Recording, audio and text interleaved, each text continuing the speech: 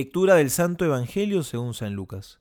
Jesús dijo a sus discípulos: El Hijo del Hombre debe sufrir mucho, ser rechazado por los ancianos, los sumos sacerdotes y los escribas, ser condenado a muerte y resucitar al tercer día. Después dijo a todos: El que quiera venir detrás de mí, que renuncie a sí mismo, que cargue con su cruz cada día y me siga. Porque el que quiera salvar su vida la perderá, y el que pierda su vida por mí la salvará. ¿De qué le sirve al hombre ganar el mundo entero si pierde y arruina su vida? Palabra del Señor. Gloria a ti, Señor Jesús.